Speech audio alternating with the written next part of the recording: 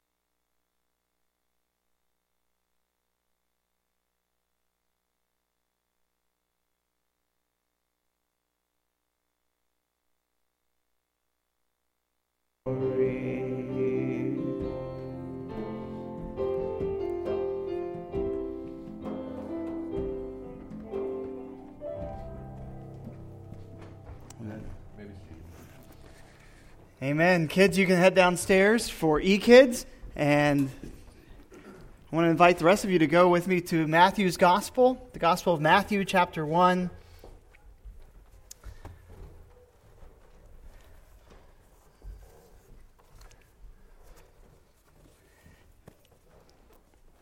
So this month, we've been doing a series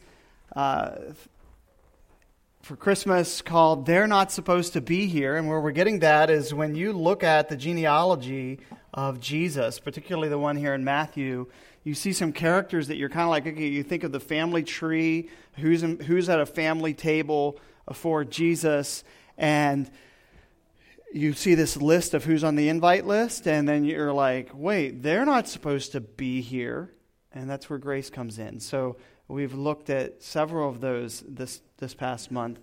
But sometimes we look at those genealogies and we kind of do that text message lingo, TLDR, too long, didn't read, skip to where it gets to the baby being born. And it's just, but that in God's sovereignty, He chose that after 400 years between Malachi and the beginning of the New Covenant, the New Testament, that He would start with this genealogy of Jesus. And so just like those Jews awaiting the Messiah to come, His first coming, the church today, so we are waiting on His second coming. And so it's really one of the ways to say it. We are called to go into all the world and make disciples. waiting on his second coming, as we used to say a lot here, a going church for a coming Christ, right? So looking for that second coming. So those genealogies, let's do a little review. Really, a genealogy is like if you got on Ancestry.com, or there's so many different ones now to do a family tree. That's essentially what it is. It's the story, the family lineage, the family tree. This is the story, and it kind of undergirds the human origins of Jesus, and it echoes many of the genealogies in the Old Testament. But it's declaring Jesus' history and then demonstrating Jesus' descent. And so I mentioned that there's two genealogies. There's one in Matthew chapter 1, one in Luke chapter 3.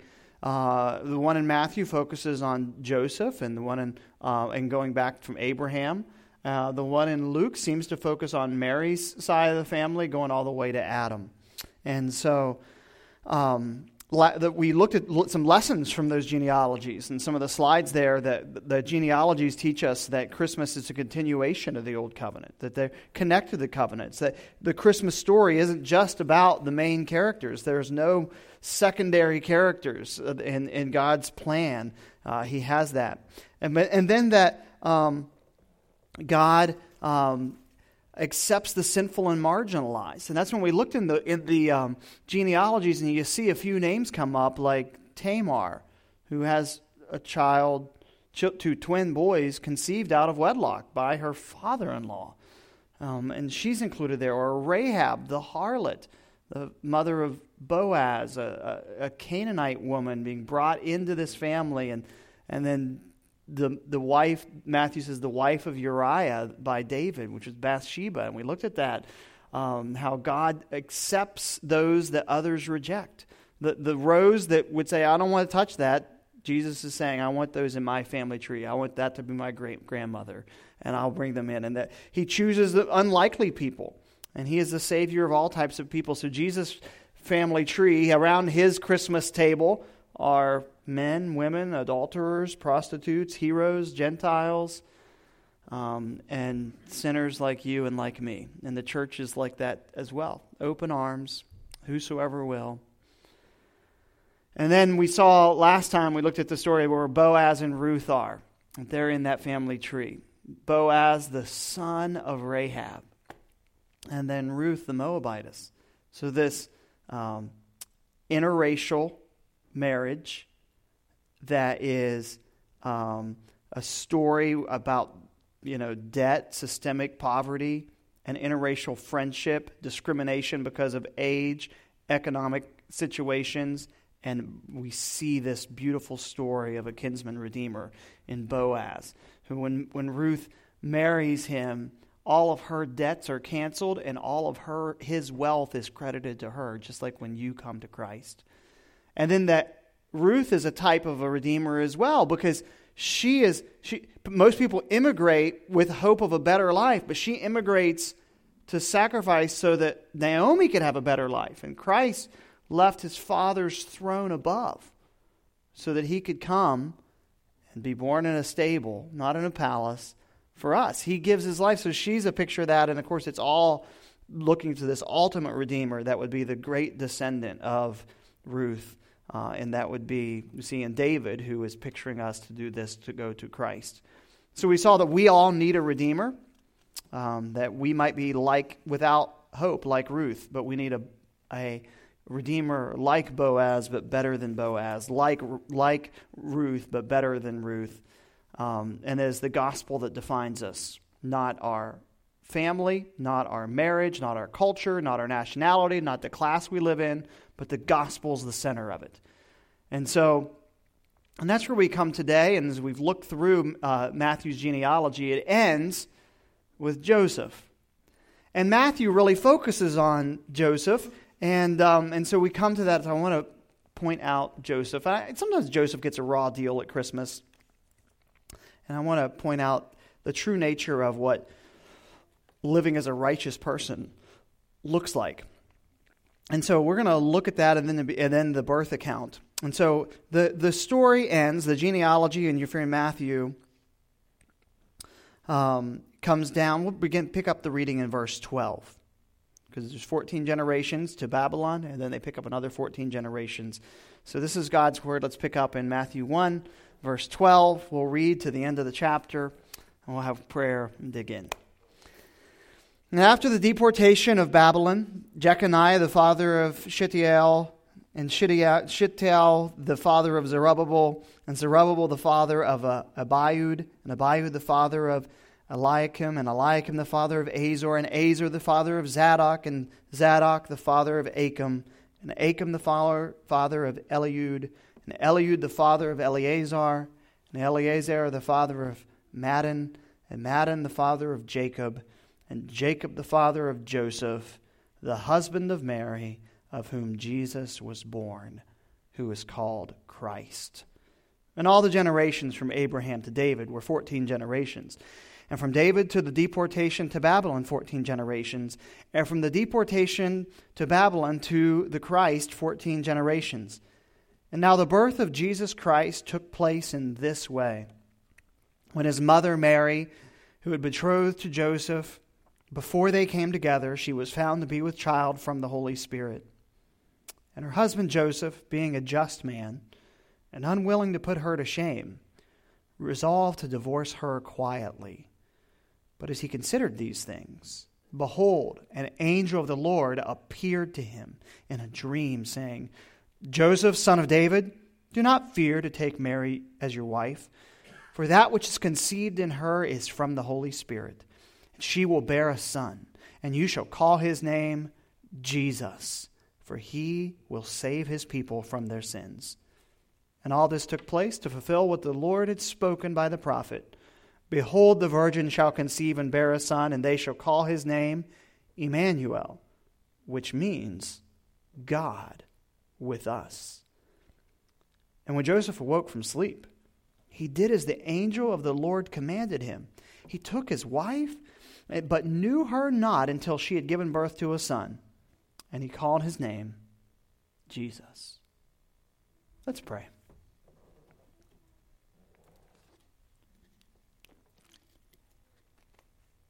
Father, we ask that you would help us now. Thank you for this story and Joseph's role, bringing us to the one who would save us from our sins. Lord, I pray that we would be encouraged, be challenged, and be renewed to be just and kind, to trust you and obey you, to search for you and your guidance when we don't understand things, that we would learn from Joseph and his part in this story, that he's pointing us to Christ, the ultimate one in the story. Lord, I ask for your help now. Pray that you'd just pour out this to your people and use your word the way you'd want it to. We pray in Jesus' name. Amen.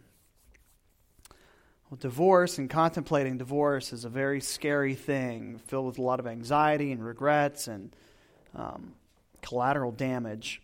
And when we see in this passage the Joseph making this, contemplating divorcing Mary. And there's a lot of qualities in Joseph's life that are seen here. If you're kind of doing a character study, you know that he is, a man given to principle. He sticks with what he believes. He shows some discretion and a level of mercy that stems from love. Obviously, has a love for Mary, but then he shows he's responsive to God when God speaks to him. And then at the end of the chapter, it shows that he's a man of self-control and that he doesn't know Mary until she's given birth to a son. So there's three things I want to point out this morning about Joseph in the time we have left today. And we'll see how far we get through that. And then tomorrow night, Lord willing, we'll be looking at some of the emphasis of this salvation aspect of the Christmas story. The first thing I want to point out is when it says that Joseph is the genealogy that says Joseph, the husband of Mary, of whom Jesus was born. If you're looking here, the passage says the father of, or in the King James it says begat, meaning this is the father, this is the one who fathered each of these children. But you notice the text changes gears when it gets to Joseph, the husband of Mary. And what it's doing is pointing to us to the virgin conception of Jesus, that he is the divine Son of God that is not tainted by the sin nature of man because, as my wife likes to point out to me all the time, sin nature is passed to children through the Father. She likes to be very theological when she does that, that they got that sin nature from their dad. And so this is an important thing, that virgin conception. Now, Mary is not, as far as we know from, she has other children, so there's not a perpetual virginity of Mary, but the conception of Jesus, he is conceived of the Holy Spirit. That's an important thing for us to note. It's an important thing for us to get there. So there's a few theological things that we're going to see here in this passage. So just from the big story, the important theological, the doctrinal things is the virgin conception of Jesus, the royal lineage of Jesus that we get from Joseph, and then we see also here the name Jesus, that has given this name Jesus, meaning God saves. Jehovah saves. He's going to save people from this. Is so important. And all this hinges on one man. I mean, God is sovereign, but humanly speaking, one man, what he does in contemplating divorce. Domestic things have huge ramifications. And so this is a betrothal time here, so there's a little cultural thing we need to understand, that engagement was a little bit bigger deal. So when they are betrothed, they're legally bound. So she's still living with her parents, the bride would, but they'd not come together to live together or come together physically as man and wife. But if there was a separation or a breaking off of what we would call engagement, it was actually a legal divorce, and there was reasons for that. It was a kind of a bigger deal, and so there's a kind of a pre-part of the marriage, which I actually think is, just to back up, so if you're into like customs of ancient Jewish customs and marriage, things like that, there is kind of a big picture because the church is called the bride of Christ, right? And so there's this time that there's that you're married, that you're bound. He's the bride, and then what would happen during this time is that the groom would be preparing a place, maybe building on a house to his parents' house or building a new place, and then he would do things when he went back after about a year to get his bride, and they'd have this celebration. They would have like lamps and trumpeters and shouts calling for so you hear these other stories in the Bible about the virgins that had their oil or didn't have their lamps trimmed and things like this. But there's also this bigger picture of the second advent of Jesus of here's this bride awaiting the one to come, and there's a trumpet and there's a shout and there's a gathering together and forever being with the Lord. And he says, I go to prepare a place for you. And if I go to prepare a place for you, I'm going to come again. So there's this big picture of the bride of Christ, and you can get into a lot of end time stuff there, but I think that some of the pictures in the wedding there make it pretty simple. So you see that going on here. So betrothal in Jewish civil law, if there was some type of infidelity, whether that was forced by rape or consensual, there was grounds for the man to divorce the woman. And also the authorities had the right to stone her. In fact, I want you to go back to Deuteronomy chapter 22, and I normally I would just read these, but I want you to kind of put your eyeballs on it, whether that means Genesis, Exodus, Leviticus, Numbers, Deuteronomy. Deuteronomy 22. Deuteronomy 22 and verse 23, it says this: If there is a betrothed virgin, and a man meets her in the city and lies with her, then you shall bring them both out to the gate of the city, and you shall stone them to death with stones. The young woman, because she did not cry for help, though she was in the city, and the man, because he violated his neighbor's wife. So you shall purge the evil from your midst. That's a key statement there. You shall purge the evil from your midst. But if in the open country a man meets a young woman who is betrothed, and the man seizes her and lies with her, then only the man who lay with her shall die. But you shall do nothing to the young woman. She has committed no offense punishable by death. For this cause is like that of a man attacking and murdering his neighbor, because he met her in the open country, and though he betrothed the young woman cried for help. There was no one to rescue her. And so that's kind of like, when you read that passage, right? This is God's law. And so I noted there that, so Mary comes to Joseph and that she is with child. And she is conceived of the Holy Spirit. I love that song in that, one of the stanzas in the "O Come Let Us Adore Him" Christmas carol.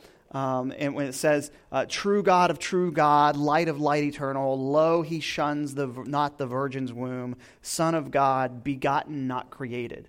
There was never a time that he didn't pre-exist, that he's there. So anyway, but one of the things that I think sometimes we miss, because we're reading this story and we're getting to the birth of Jesus, so that we can say amen, pray, and open the presents, right? That's what we're trying to do. But I want to step back and kind of imagine you're in a little bit of a counselor's room here, and you're thinking about Joseph's emotional state. I want us to pause and think about the anxiety and the stress that is on Joseph at this point. He loves Mary. And she comes to him and says, I'm pregnant. So your fiance comes to you and says, I'm pregnant. And you know it's not you. And she's got this line about how that's the Holy Spirit, because she's already had an angel come tell her that Luke tells us that. It's not here in Matthew, because Matthew's so focusing on Joseph's side. Now, a lot of times people would say, oh, those ancient people, they didn't know. They hadn't had that class in 8th grade, So they didn't know about this stuff. Well, how do you think they got there? People knew. They knew how biology worked. He understood this. Do you really believe this? Okay, and if he believes her, is anybody else going to believe her? Sure. Oh, yeah, Holy Spirit. Yeah. And he's also, but it says he is a just man or a righteous man, verse 19 says. And what that means, that he's a just man, means that he is uncompromising in his obedience to the Torah, to the law of Moses. So Joseph is an upright guy, good reputation in town, obeys the law, so he doesn't eat unclean food. Joseph is the guy who doesn't mix with the wrong type of people. He's a carpenter. His carpentry shop is not open on Saturday, and that people will not be inviting Joseph over to have ham sandwiches. He obeys the law. No barbecue dinners for Joseph, right? He is upright. He has this reputation. And he's in a small town. I love that. Jesus of Nazareth. From the no place town, the bad town that's still, even today, it's kind of a blip, Nazareth. I remember in 99, I got to go on a tour of Israel. And Nazareth was just like, we didn't even go down into it. It was like, it's still kind of like, it's like, where are you from? Oh, Nazareth. It's kind of this, but Jesus honors that. And so it's a small town. And as you all know, in a small town, word gets around, right? Everybody knows everybody's business. Small towns don't need social media. You just go to Walmart. You find out everything. Who was married to who before who, and who was engaged to who before who, and who did this in college with that person before they got married to that person, and now they're a preacher's wife, and all that stuff, right? And in Nazareth is the same way.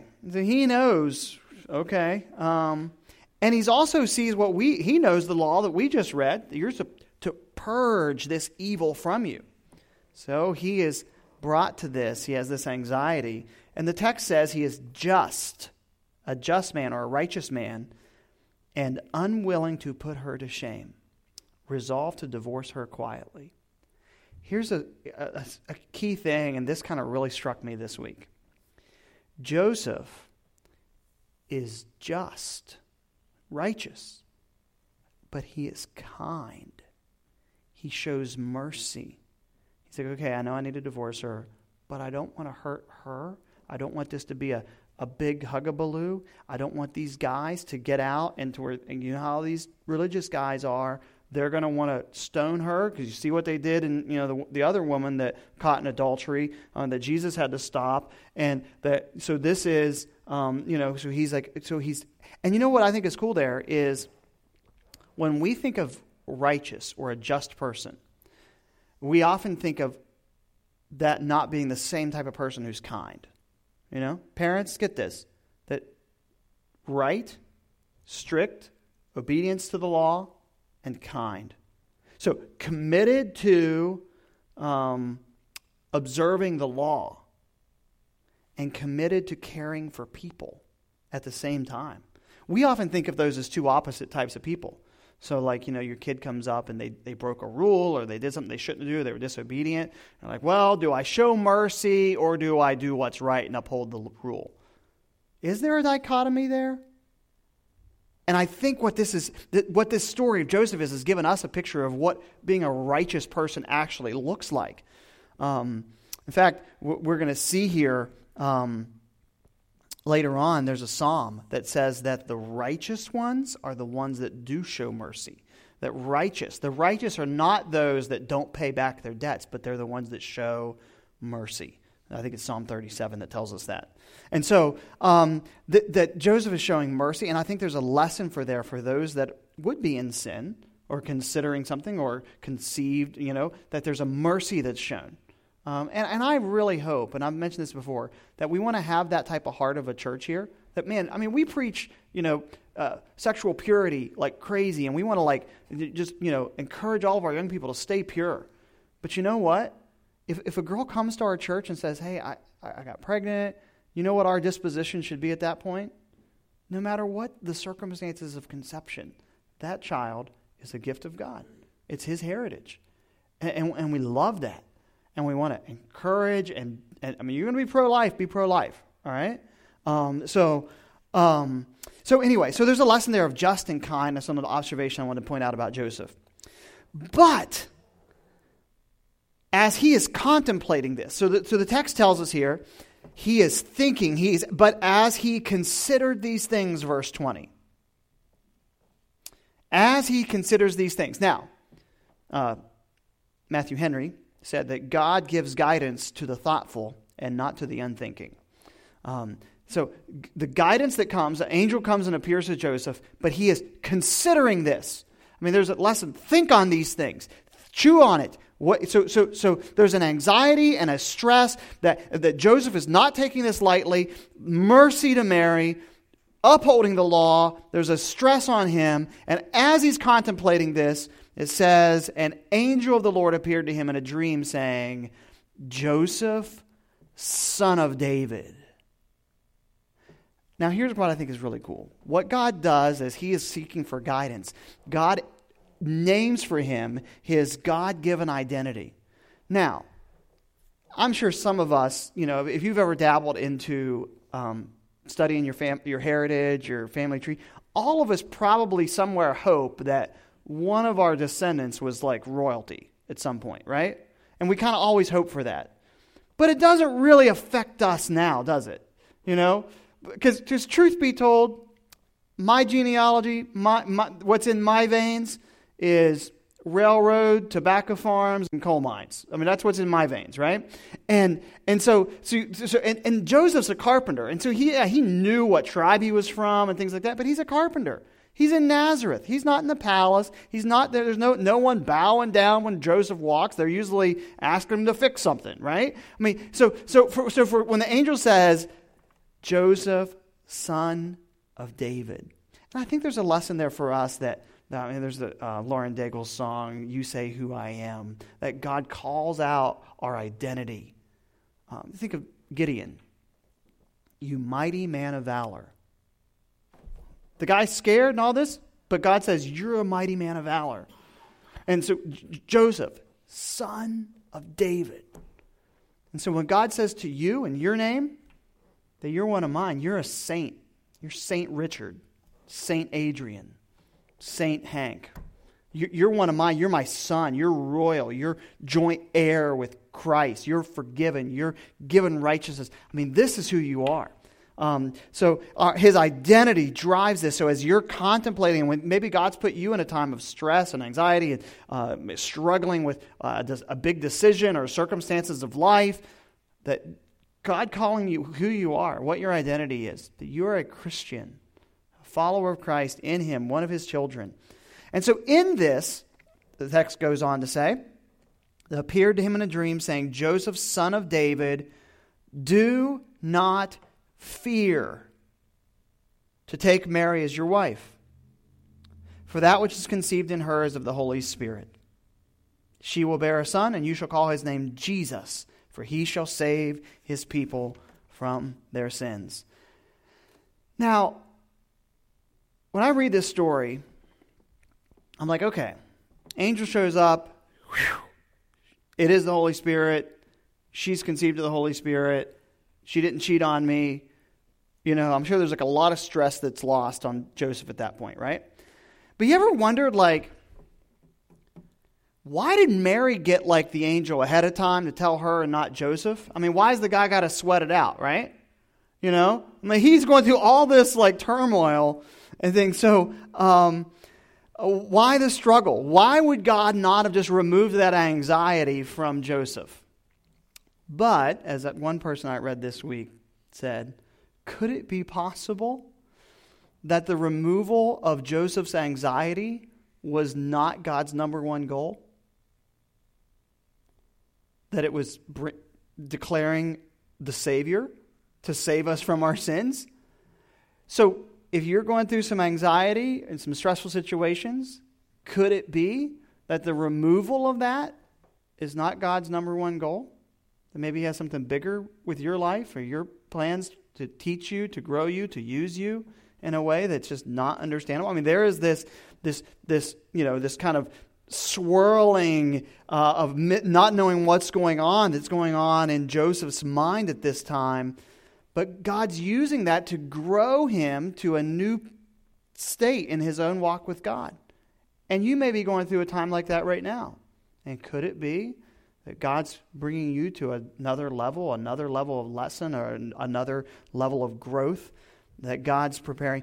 But in this, it's also given us a lesson of what righteousness looks like. So the angel comes and says, don't fear to take her, because she is conceived of the Holy Spirit. She's going to bear a son, and you're going to name him Jesus. Now, this is an incredible thing, what God, through this angel, was asking Joseph to do.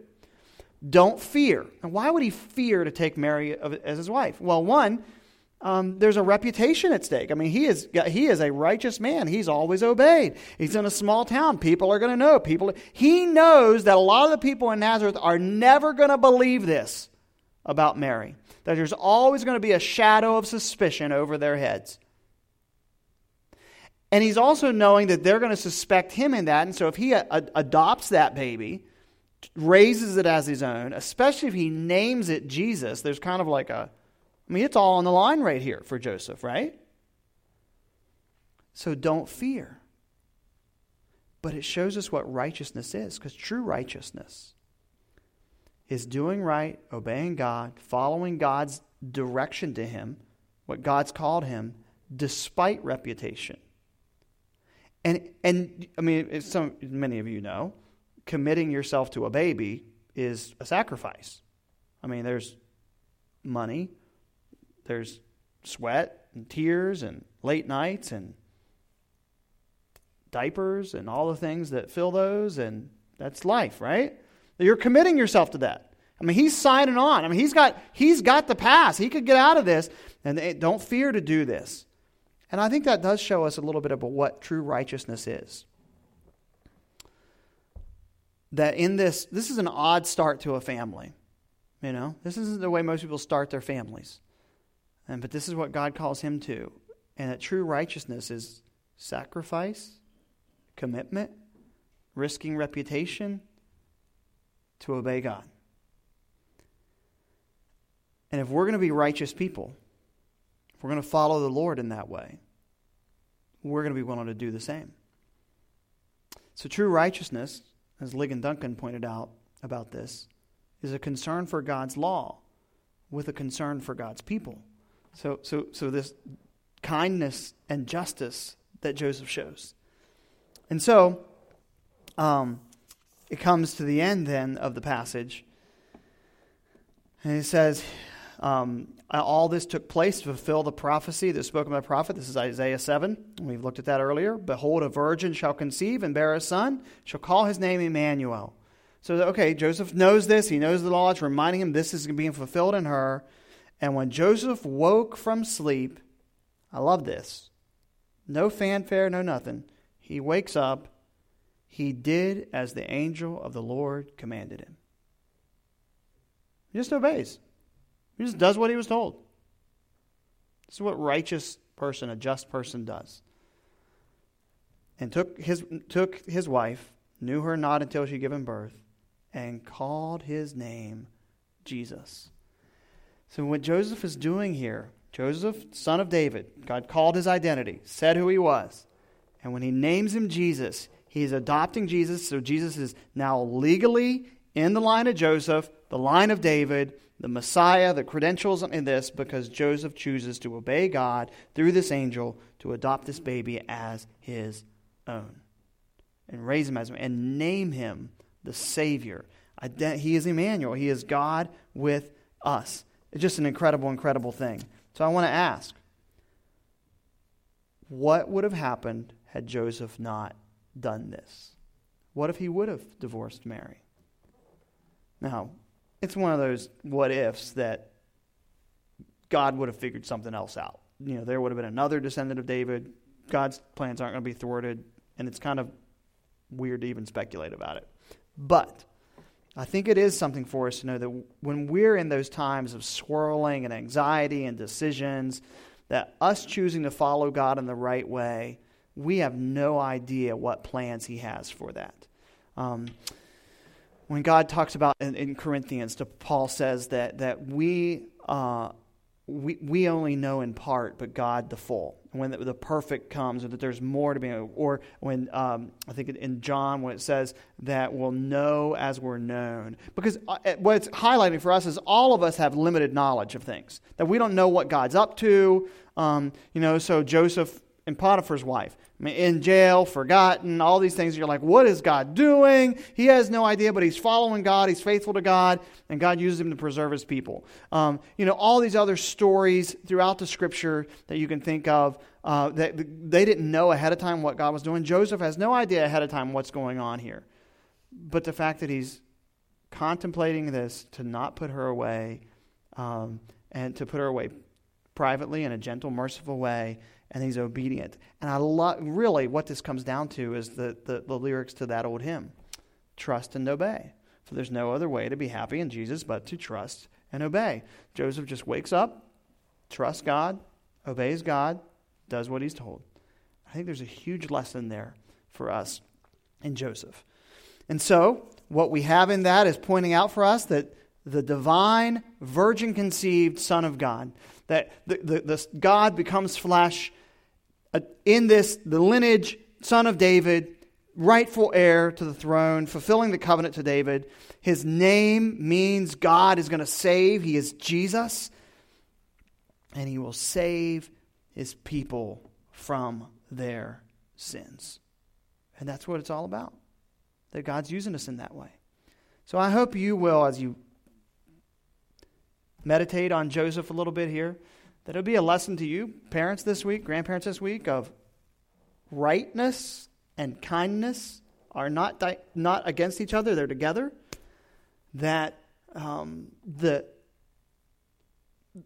identity is in what God declares it to be, not what we feel or our circumstances. I'm just a shepherd, I'm just a carpenter, I'm poor, I've got a possibly unfaithful fiance, son of David. What God says you are, and then that we would be those that would just trust and obey. And I hope we'll do that this week as we point people to the Messiah. Let's pray. Father, we love you, and thank you so much for this story of Joseph. And Lord, he's really just so much like us, a carpenter, wanting to be just a humble man, but declared to be the son of David, reminding us of our identity in you, that we are royal priests, a kingdom of priests in you. Lord, help us to believe that, to act that way this week, and help us, like Joseph, to be those that would trust and obey, Lord, help us to be just and kind. Help us to be so committed to your word, but also concerned for caring and being merciful to other people. Lord, we ask that you would help us as we meditate upon these things and apply them to our hearts this week, we pray. In Jesus' name, amen. Amen. We're going to sing together.